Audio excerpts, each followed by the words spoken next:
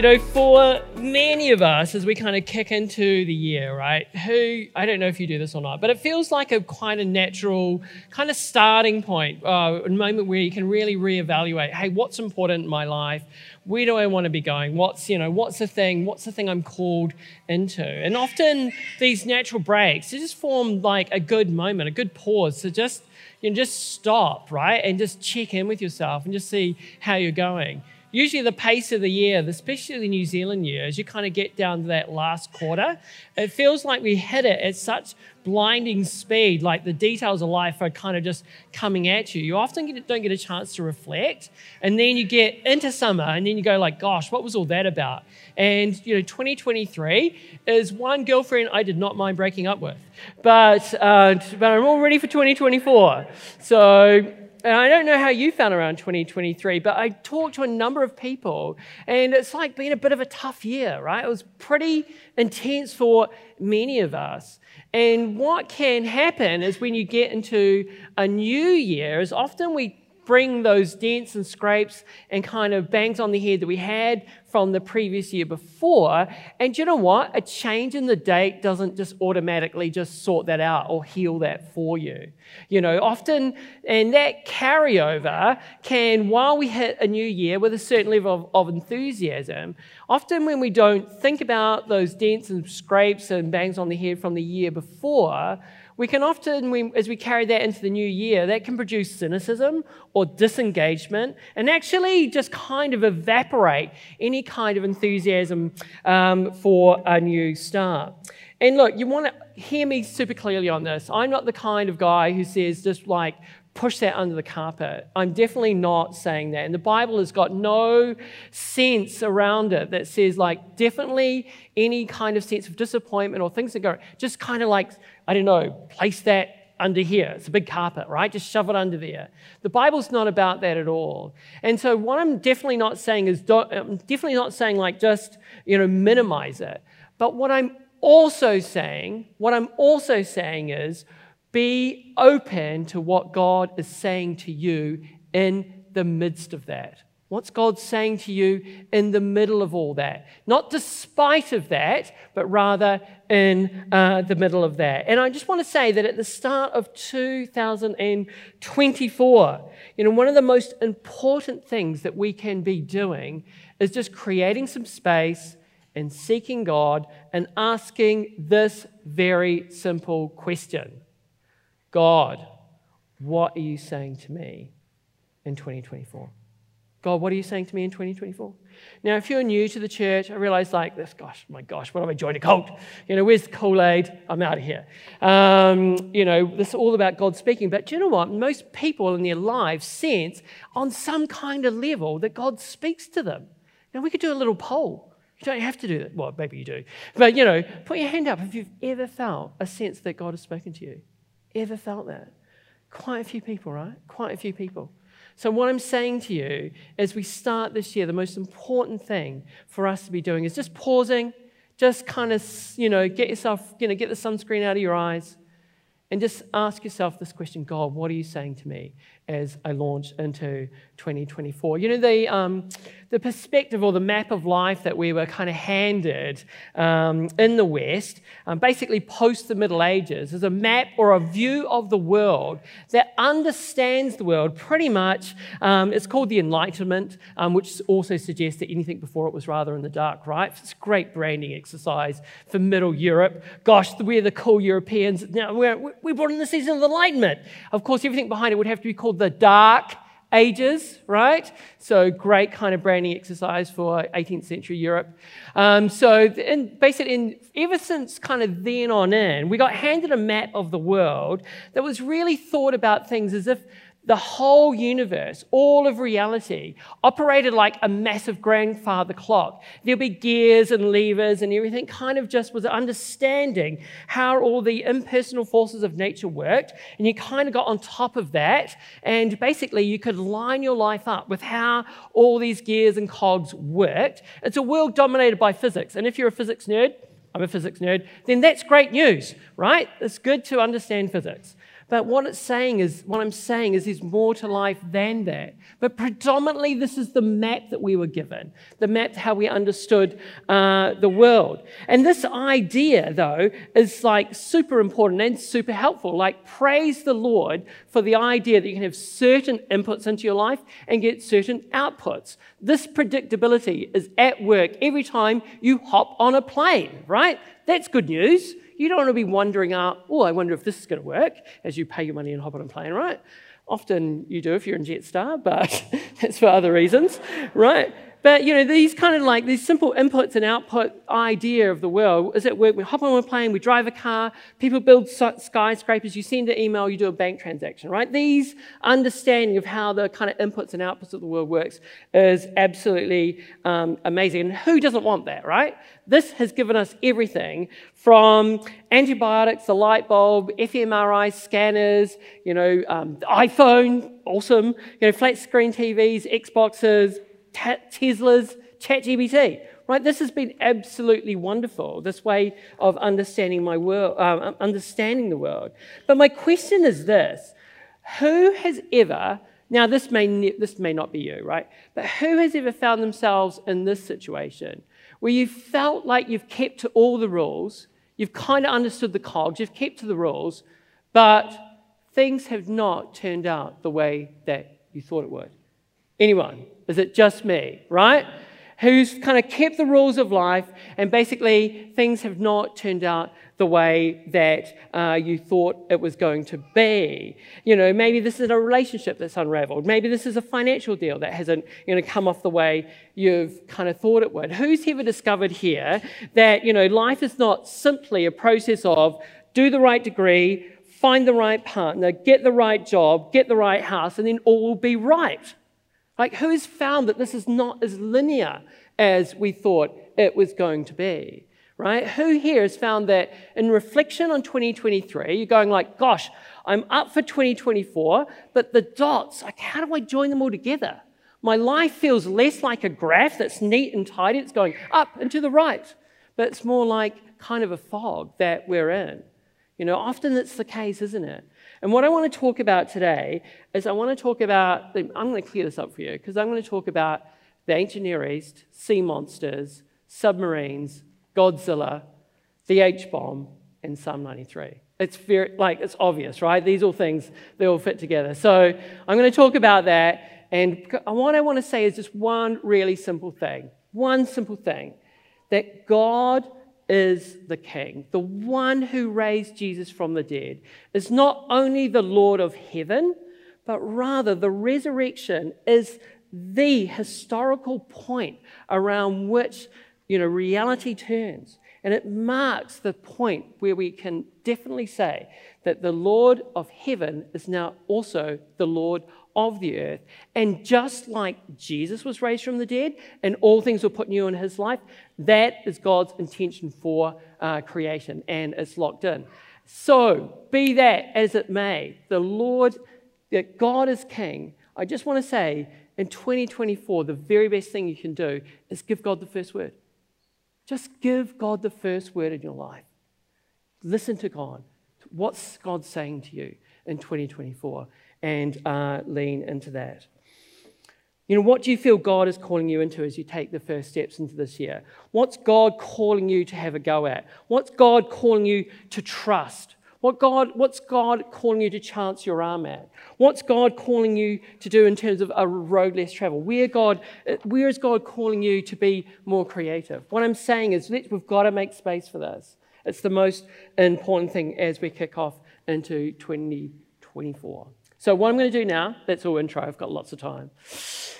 What I'm going to do is read Psalm 93, and then we're into it. Is that good? Okay, so Psalm 93, this amazing psalm. The Lord is king, he is robed in majesty. The Lord is robed, he is girded with strength. He has established the world, it shall never be moved. Your throne is established from old, you are from everlasting. The floods have lifted up, O Lord, the floods have lifted up their voice. The floods lift up their roaring. More majestic than the thunders of mighty waters, more majestic than the waves of the sea. Majestic on high is the Lord. Your decrees are very sure. Holiness befits your house, O Lord, forevermore. Now, this is a wonderful psalm, and look, at the first blush of it, it kind of looks like quite a blinkered view of the world, right? Let's just declare that God is the king of all things, and then let's just kind of try to not think about all the data of life that suggests otherwise, right? Let's just say that, and if we say it loud enough and long enough, and we just whistle theological niceties into the dark, and then hopefully everything else will either fade away or we won't have to deal with it. Like, on the surface of it, it's a lovely psalm, but it really doesn't want to talk about some of the real difficulties of life. Who here, even though they've been a Christian for 400 years, have ever doubted their faith? Ever wondered, oh my gosh, what's happening here? We get together, we sing amazing songs, and then sometimes you just feel like, oh gosh, I'm not sure. I'm not sure about this, right? And that's because, the data of life sometimes suggests otherwise and makes us question things, right? But a psalm like this, is that suggesting that? Actually, weirdly, it actually does. If you look into the historical background of this psalm, it actually wants to name some of the difficulties of life and actually does this process of it observes it, it names it, and then quite importantly, says something deeper and more significant than the data of life. It says something is actually much more certain and at the center of all things. So the historical background of the psalm is that when it was actually written at a time when Israel was in real trouble. Actually, Israel was drowning. It was a moment of when basically a neighboring country had come in and invaded their country and basically completely displaced them. It was a moment of exile. So Psalm 93 wasn't written in a time of like amazing affluence, and it's like, oh my gosh, what should I go? I'm going to go to the beach. Am I going to have a martini, or I'm going to have a gin? What am I going to? It's so amazing. It's actually not. This psalm was written in a moment of exile. It's written by refugees. So you got to think Ukrainians like basically trying to like sort out their paperwork as they get to Poland. Right? Think about Sudanese refugees in a boat, like jamming into these small boats, heading off, knowing that they've been chased out of their land, and always wondering, gosh, am I ever going to make it back to my ancestral home? Think trauma, think isolation, think dislocation, think shock, think distress, think absolute disappointment. Now, granted that we might be, not feeling this at all, we often sometimes feel a sense of exile from ourselves also.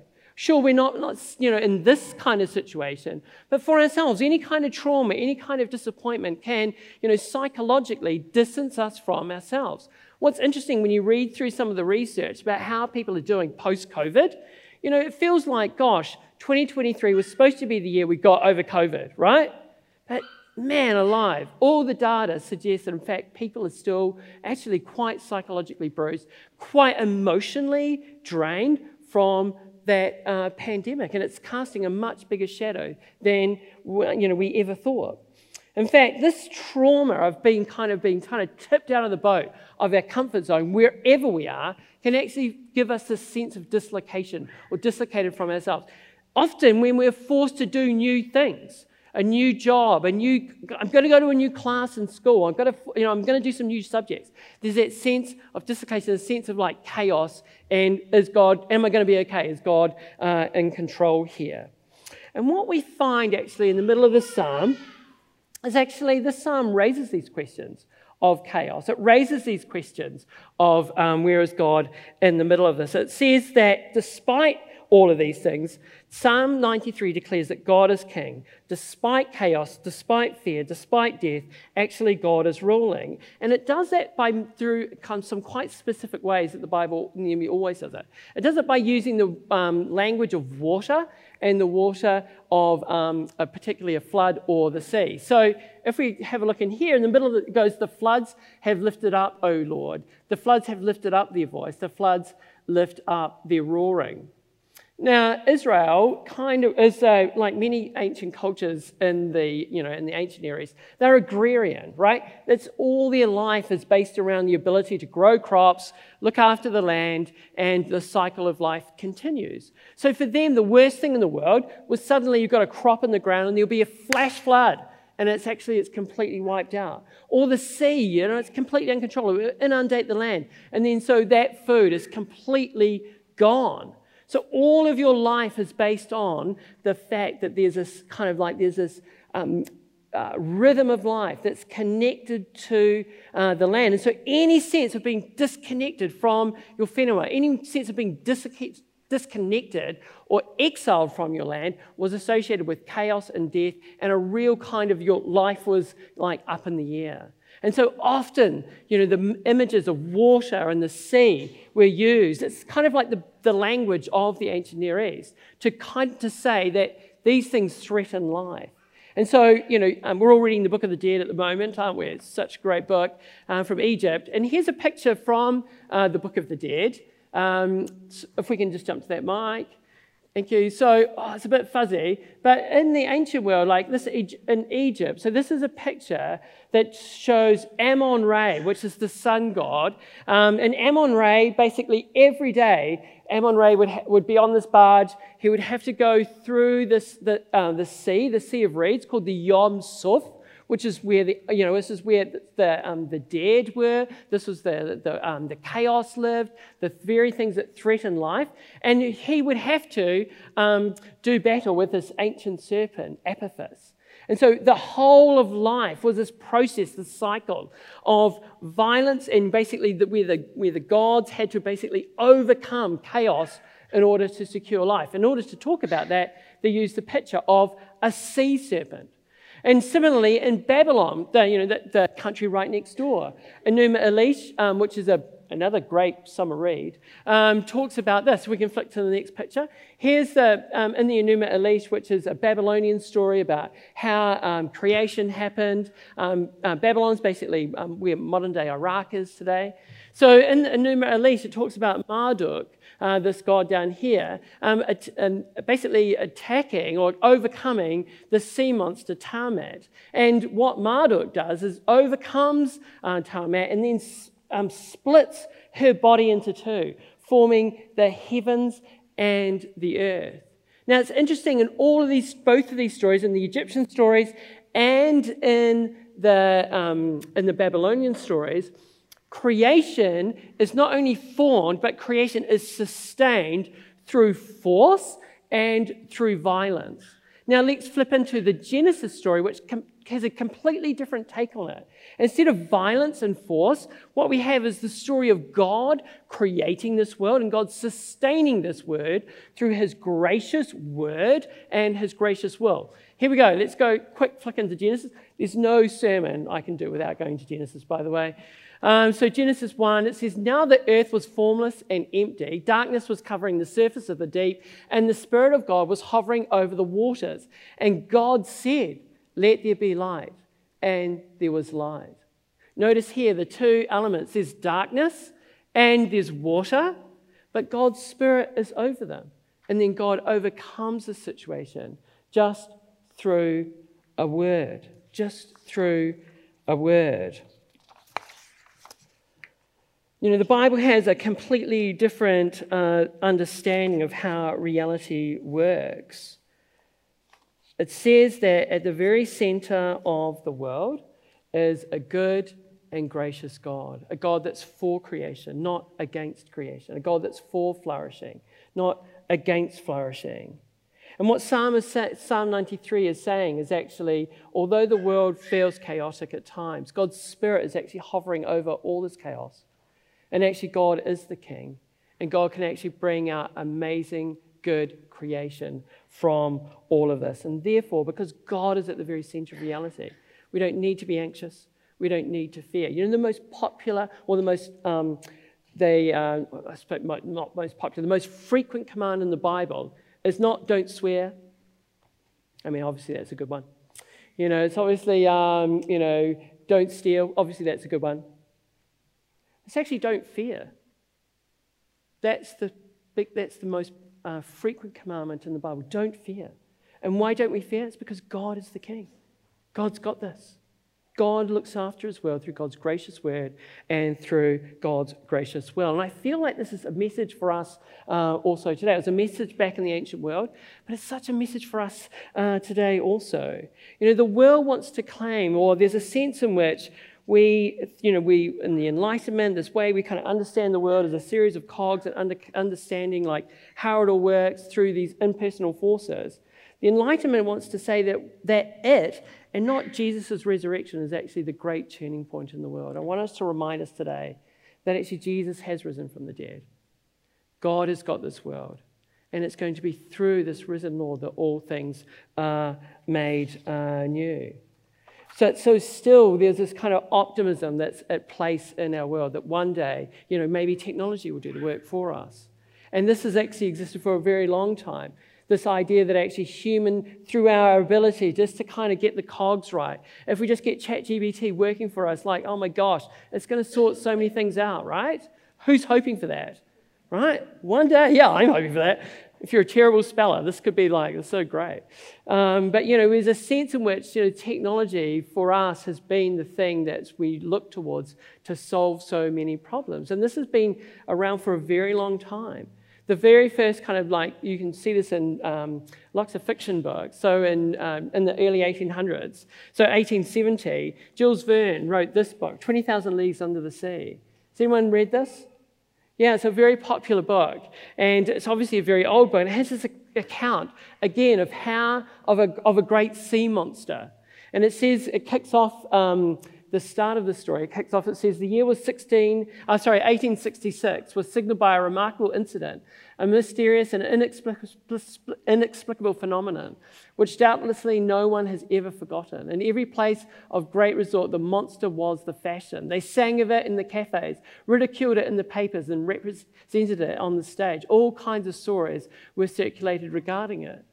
Now, the story, if you aren't familiar with this, is that Verne's was trying to symbolize through this story was that humanity's triumph of technology over the natural forces of the world. Of course, what they thought was actually a sea monster turned out to be this amazing mechanical wonder. Humanity had conquered the seas, and they did it through this amazing submarine. And so there was this idea in the early 19th century that, the great thing that needed to be conquered, the sea monster, we've done it. And how do we do it? We use technology. However, at the end of the 20th century, people's confidence in technology, which is kind of where we enter into the story in little ways today, confidence in technology is slightly beginning to wane. You have 2 world wars. And it's like absolutely devastating for a whole population, it's just absolutely devastating. And even today, with the onset of war breaking out in the Middle East, it's like, really, like, what the hell's going on here? But certainly, even in the early 50s, you've got this real kind of as a reeling after World War II. It's interesting, this film that came out, 1954, this film was released in Japan, Godzilla. And in this film, Godzilla is a monster, again, emerges from the sea, and it's a powerful metaphor for the chaos of the atomic bomb that rained down, absolute devastation over Japan 9 years earlier. And in this movie, the beast is awakened by the H-bomb testing, and it breathes this fiery destruction on, families all over the place and neighborhoods. And technology, this power that was supposed to bring about so much healing and so much restoration, overcoming death, has actually been one of the things that has produced so much chaos and so much devastation.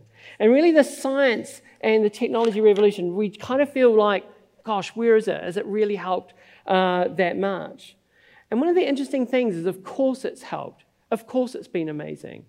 But it's actually not going to solve the key problems in our world. Because actually, the problem in their world is actually not that the gears are not all lined up. It's actually at the very center of reality is not a set of impersonal forces, but rather the very center of the world, the very center of reality is a personal being, is a person. And it's the Lord. And what's so important about that is while we thought the world was kind of like a great-grandfather clock, what we haven't realized, in fact, the world is actually a kingdom. God is the king. The world in reality is actually a kingdom. And one of the most important things about a kingdom is it works by words. Right? A kingdom works by words. The king gets asked to do something and things get done. The queen gets to, basically produce some edicts and they get done. The thing about a kingdom is that it works through words. And this is what's so important about the Bible and so important for us as we kick into 2024. It's through God's word that God creates the world. It's through God's word that God creates the church. It talks about trusting the sustaining, the Bible talks about God sustaining his world through words. Jesus says you can't live by bread alone. But it's actually through God's words that human beings are actually sustained. Even Jesus is described as the word of God made flesh and has entered into our world. And I think this is such good news for us. Today our job is actually not just to make sure we're up with technology. Today the job is actually not just to try and understand the forces of the world and get all those ironed out. Today the most important thing we can be doing is just to be still, to be listening to God, to be listening to God's word, listening to God's word to us, to you. You might not even be a Christian, but God is speaking to you. And what we do know about people, what we know around life is most people pray, even if they're not Christians. Most people pray, most people have that sense of actually God speaking to them. You don't have to have a PhD in theology. You can actually just be wondering about all kinds of things, have great doubts about Christian faith and everything, but actually God can still speak to you. And so just as we land today, just as we come in for communion, what I want to do is I just want to give us 30 seconds of silence. I want you to close your eyes. Hang on to your iPhone, of course. That is a church. You never know where these things get stolen. Just close your eyes and ask yourself, God, what are you saying to me in 2024? What are you saying to me? Holy Spirit, we recognize that you are the Lord of the earth. You reign and you rule. You bring life where there's chaos. We just want to sit before you. We want to close our eyes at the start of this new year, and we're just asking you to speak to us now. Speak into each individual life the words that we need to hear. Come, Holy Spirit.